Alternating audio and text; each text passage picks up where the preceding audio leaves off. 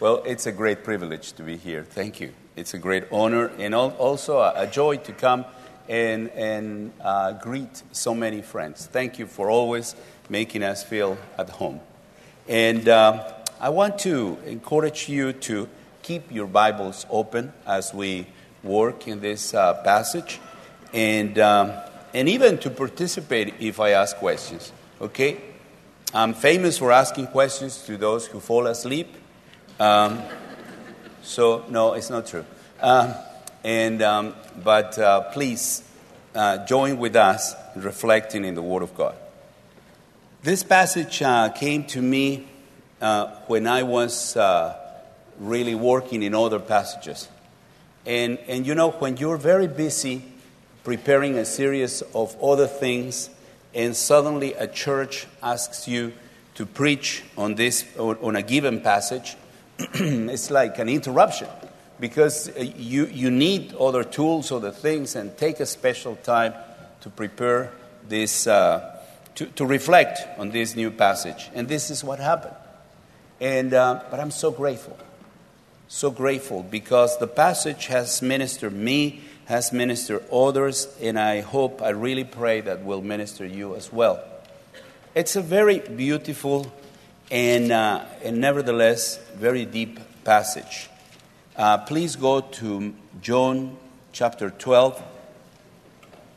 The triumphal entry of Jesus has happened. He is in Jerusalem. Amazing things have happened. He has brought from death back into life to Lazarus. He's immensely famous. And the Pharisees are very angry against him. And now there are some Greek people. You know, in Mexico, we're famous for never queuing, never making a line to get something. This morning when I was coming here, I saw that before the turn to the right, there was a huge line, and the next lane, only 2 cars. And the big Mexican temptation came to me. You see, what if I just go on the left lane and they just cut in front? It's what we would do, you see. And it's what I would do. And of course, that temptation was there because we really want to get where we want and use all sorts of tricks and influences. Well, the Greek did as well. Because look in this passage. Now there were some Greeks, verse 20. Now there were some Greeks among those who went up to worship at the feast. They came to Philip, who was from Bethsaida in Galilee, with a request. Sir, they said, we would like to see Jesus. Philip went to tell Andrew. Andrew and Philip in turn told Jesus. Jesus replied, the hour has come for the Son of Man to be glorified. I tell you the truth. Unless a kernel of wheat falls to the ground and dies, it remains only a single seed. But if it dies, it produces many seeds. The man who loves his life will lose it, while the man who hates his life in this world will keep it for eternal life. Whoever serves me must follow me. And where I am, my servant also will be. My Father will honor the one who serves me. Now my heart is troubled. And what shall I say? Father, save me from this hour? No, it was for this very reason I came to this hour. Father, glorify your name. Then a voice came from heaven. I have glorified it, and I will glorify it again. Let's pray. Dear Father, we ask you in the name of Jesus to fill up our hearts with your word, with your love, with your wisdom, and with your courage, especially when we have to face troubled times.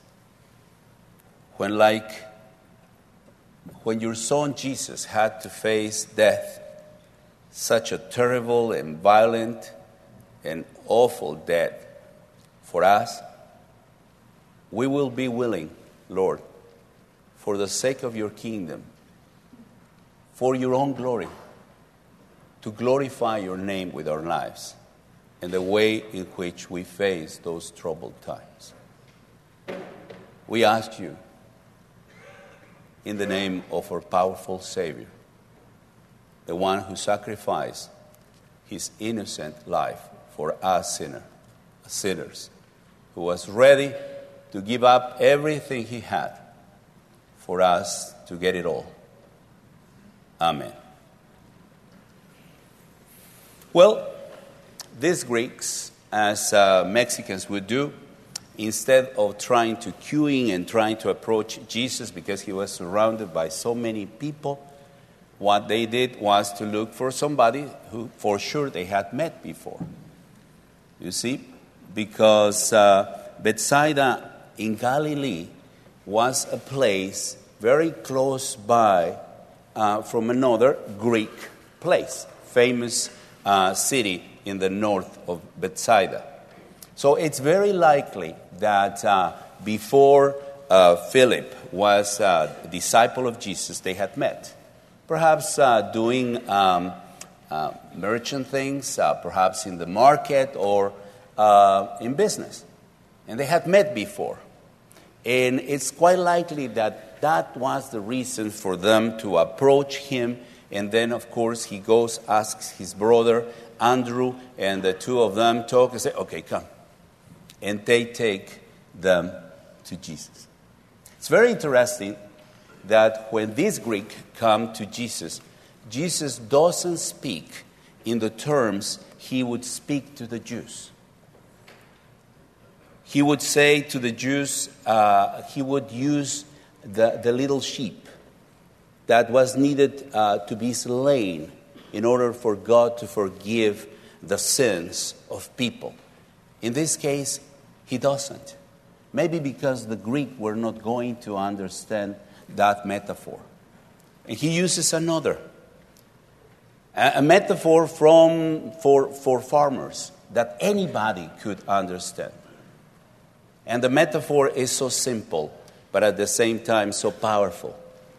If you don't let a little grain of corn or wheat or anything die and destroy itself when it's humid in the earth, there will be no new life.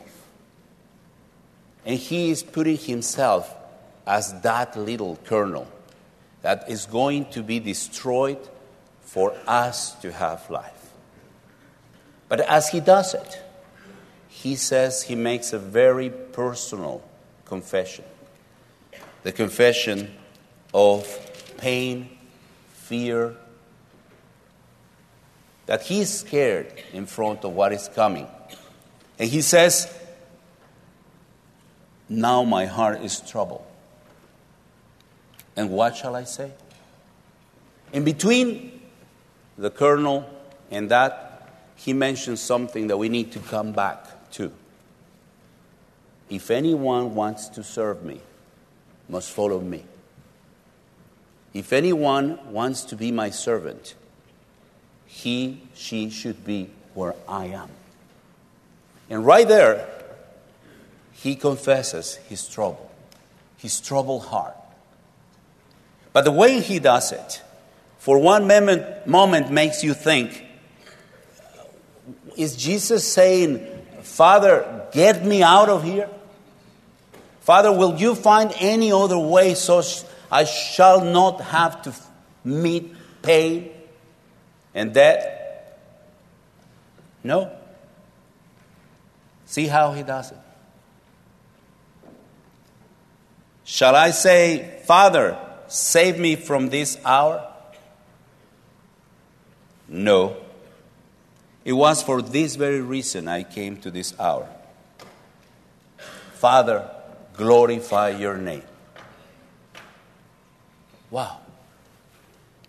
You know, when we meet trouble, when we meet suffering, when we have to face it, we always need to discern what kind of suffering we are facing. The first and obvious is, are we facing suffering out of sin? What we would call deserved suffering, suffering that we were looking for in our lives? Sometimes we do. A great deal of the crisis, the financial crisis that is happening today in the world, we were looking for it. In terrible greed, in a terrible desire of being powerful and wealthy without any limits and without any care. Thinking that wealth was the answer for life. And somehow we were living in this virtual world in which we could risk everything in exchange for wealth. And a lot of the suffering that we are going through today in this world has to do with that. It's a lot of deserved suffering. And many people have to go through that. And many of us look for trouble, and we get it, we find it. But what about undeserved suffering? What about that suffering that comes to you completely unexpected? That hits you from behind or from the side when you are not looking for it. And even more precisely when you're serving the Lord and when you're dedicating your life to the Lord and you get the full impact of pain and suffering in yourself or in your dear ones. How are we going to interpret that? You see, if you have a little time, when you're at home, read 1 Peter, the first letter he wrote. You're going to love it. The whole theme of it is how Christians can respond to undeserved suffering. What is the Christian response? What God says about undeserved suffering. But let me read you a little bit of it with a little context. You see, these people used to live in Jerusalem and they became Christians. And then because of their faith, they were scattered all around Asia Minor. And suddenly, from having their own homes and their own wealth and their own networks and their own relatives and their own communities, they had nothing because they had followed Jesus. And now they were suffering because they were followers of Jesus. And they were, of course, asking themselves, how is it possible that because we are following the light, the darkness is hitting us so hard? How is that possible? And they are asking themselves over and over that question. And Peter answers to them in a fantastic way. He says to them, and I'm not going to preach about 1 Peter, okay?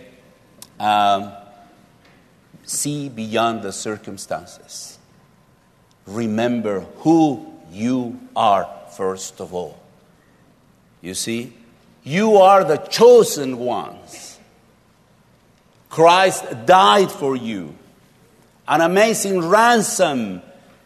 The Son of God was given as ransom for your rescue. You were nobody, now you are royal priesthood. You were lost, you were not people, you are now the people of God. Isn't that amazing? See beyond your circumstances, remember who you are. And this is because you obeyed when faith was presented to you. And because of that, now you have come to be part of God's family. So see beyond the circumstances when this pain is hurting you and use the power that has come to you through the Holy Spirit to transform your relationships. In such a way that your lifestyle will be a great example to the rest of the world. They are going to glorify God because of you in the day when God visits us again. So let that power get in you in such a way that people will know, you will make evident who you are. And that needs to be shown in your lifestyle. Of course, he says something like this in chapter 4, verse 12. Dear friends, do not be surprised at the painful trial you're suffering, as though something strange were happening to you, but rejoice that you participate in the sufferings of Christ, so that you may be overjoyed when His glory is revealed. If you're insulted because of the name of Christ, you're blessed, for the Spirit of glory and of God rests on you. If you suffer, it should not be as a murderer or thief or any other kind of criminal or even as a meddler. However, if you suffer as a Christian, do not be ashamed, but praise God that you bear that name. Isn't that amazing? Yes. But there is a third kind of suffering. Again, this is the kind of suffering you're looking for. But this is the kind of suffering that only God can do, and then those who follow Him, His servants. You see, the first suffering I mentioned is the suffering that we get because we deserve it. The second kind of suffering that we get is the one that is undeserved. But the third kind of suffering is the suffering that Jesus had to go through for us, and we don't deserve it. Comes to us by grace. Comes to us for free. Comes to us because He loves us so much. You know, Jesus is troubled in this moment. And He says, no, I'm not going to ask my Father to take me any other way and get me out of this situation. This is what I have come for. The suffering He was about to meet, to face, to endure, to let His body go through, and which was so terrible because He knew what it was going to be for us, so that we wouldn't have to suffer for eternity. The separation between God and us, and the separation from those who we love. For Him to conquer death for us, for Him to conquer pain for us, for Him to conquer suffering for us, for He to conquer every single tear in our eyes for eternity, He had to take them all on Him in the cross. That is so wonderful. At the same time, that is something that gets into you and shakes you, is something for which we would like to say, hallelujah. Thank you, God. Can we say that? Hallelujah. Can we say, hallelujah? Thank you, God. Hallelujah. Thank you, Jesus. No, I'm not taking you to another denomination. I'm just asking you to shout and express the joy of discovering who God is for us. If He is for us, then we can go beyond the circumstances. Is it not? Yes. Even with the pain in it. But before I finish, before I come to work to the end, there are two more things that I need to mention. Jesus says something that we need to understand. Father, glorify your name. What does He mean? What is to glorify the name of God? What does it mean when we say glorify your name? It's difficult to find an answer. I tried and looked for many commentaries and asked to some people and prayed about it, because it's a very, very mysterious expression.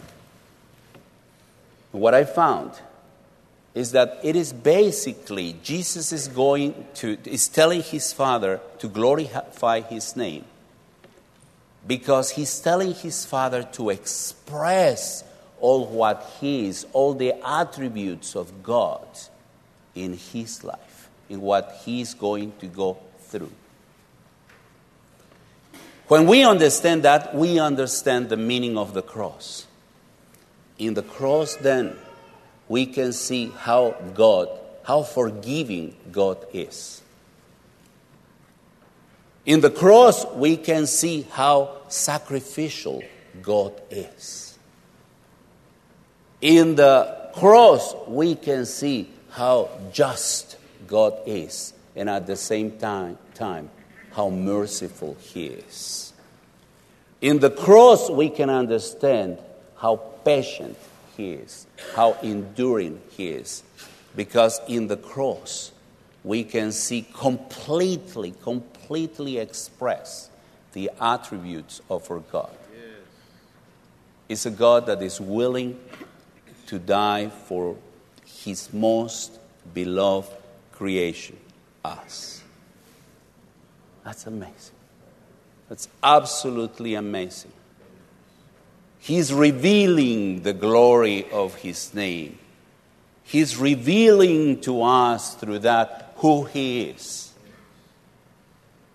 And the Father answers to Jesus, I have glorified it and I will glorify it again. But then the last question comes to us, bounces back. Because Jesus, before saying he was troubled, he says that those who serve him, those who want to be his servants, must follow him.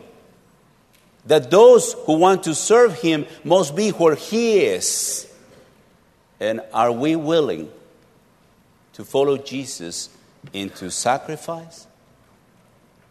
Are we willing to follow Jesus into suffering for others?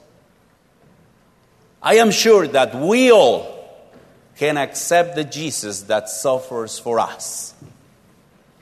Yes. But then we need to start walking behind the Master, behind him, behind the one who took the cross and accepted to die for us on it. Now, can we follow that kind of God? Can we say, Lord, glorify your name in my life? Glorify your name in my life. Glorify your name in my house. Glorify your name in my business. Glorify my name in the way I see others. Glorify your name in all what I am. Let me tell you a little story. A few years ago, my wife and I were in Malaysia. We were working alongside for a month with another Christian agency who was trying to reach out to the poor. And what they tried is for us to tell them some principles on how you get involved with the poor and how you use your life as a vehicle, as a bridge, you see, so that they can really understand what the love of God is like.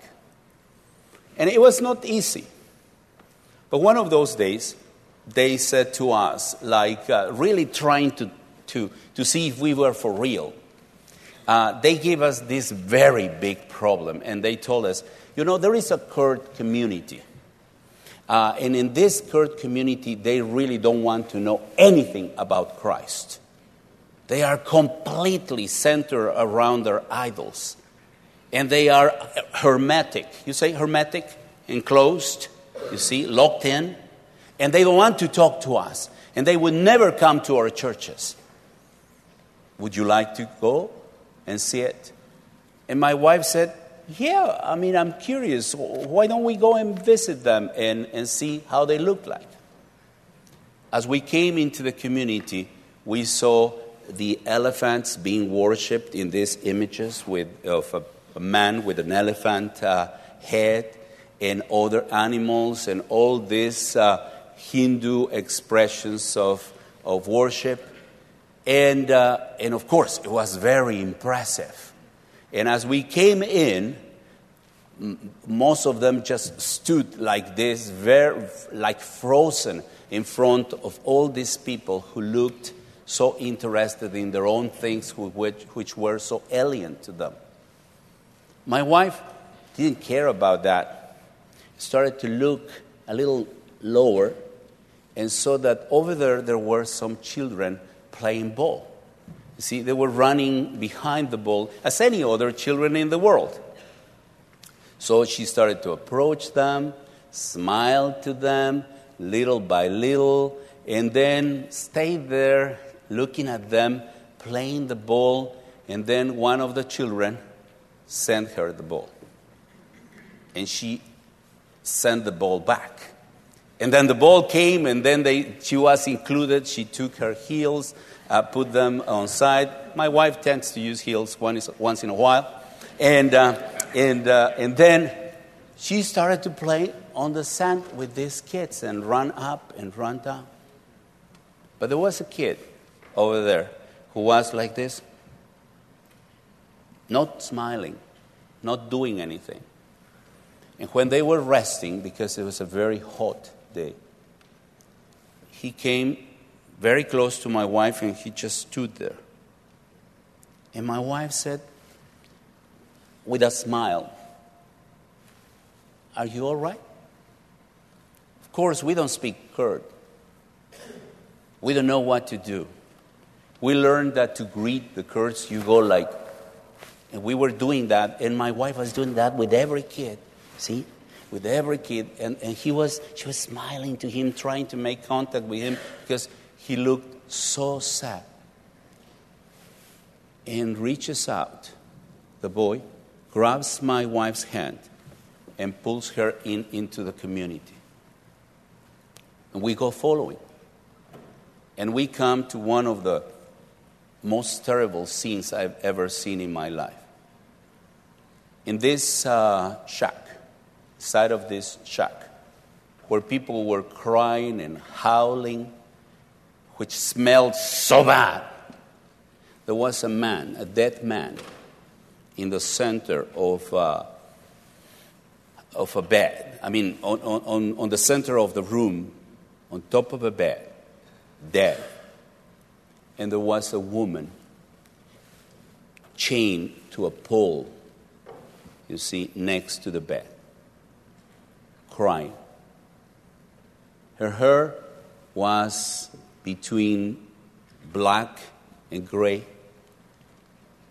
She had been there, they told us, like 3 days. She wouldn't accept any food. She just wanted to die with her husband. And she was absolutely desperate.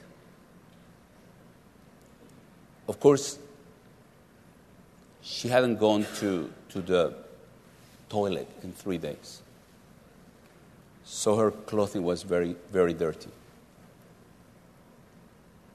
She hadn't cleaned up herself in 3 days. And she didn't want anybody to approach her.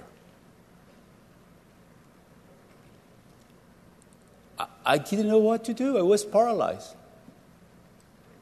But you know,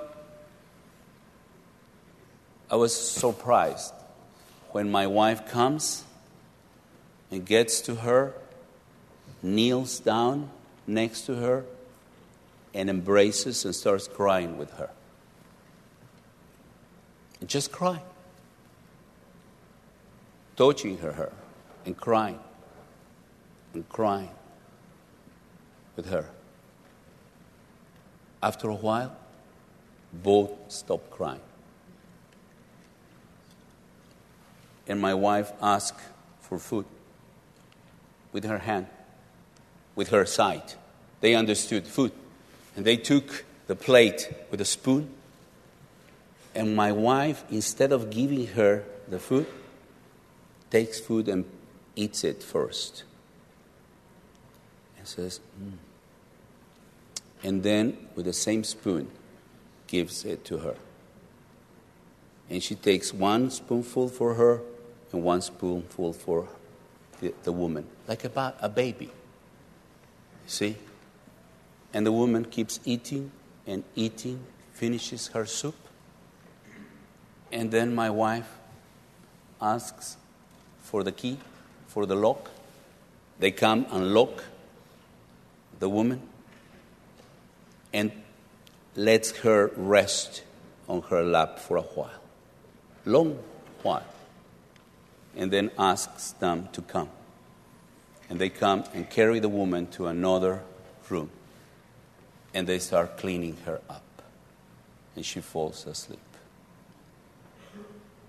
Then my wife stands up, goes out, starts washing her knees full of dirt, sand from the floor, and the kid is there with his hand trying to clean up my wife's knees.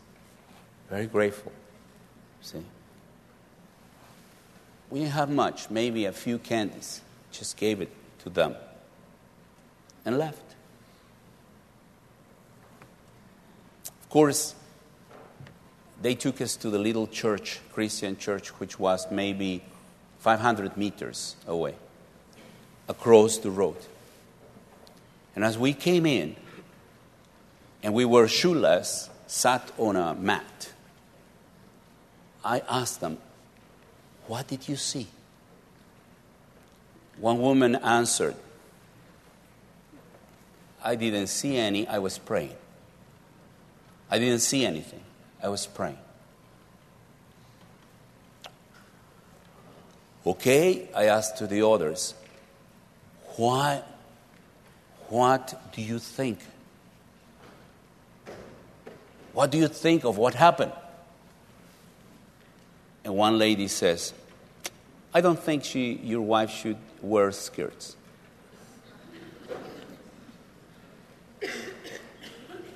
Of course, we were like, what? But moralism is everywhere. You see. And what do you think of these people? And they answer, "Well, they never come." And I said, that is not the question. The question is if you go to them.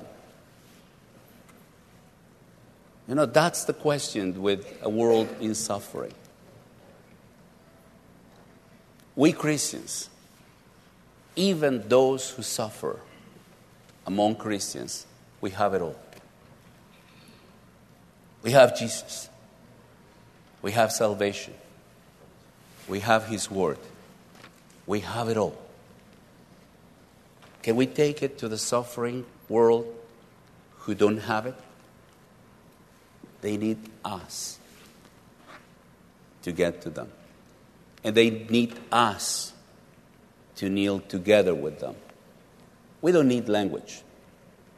We just need to have our heart in the right place, following the Master, the one who was willing to give His life for us. May the Lord bless us all. Thank you.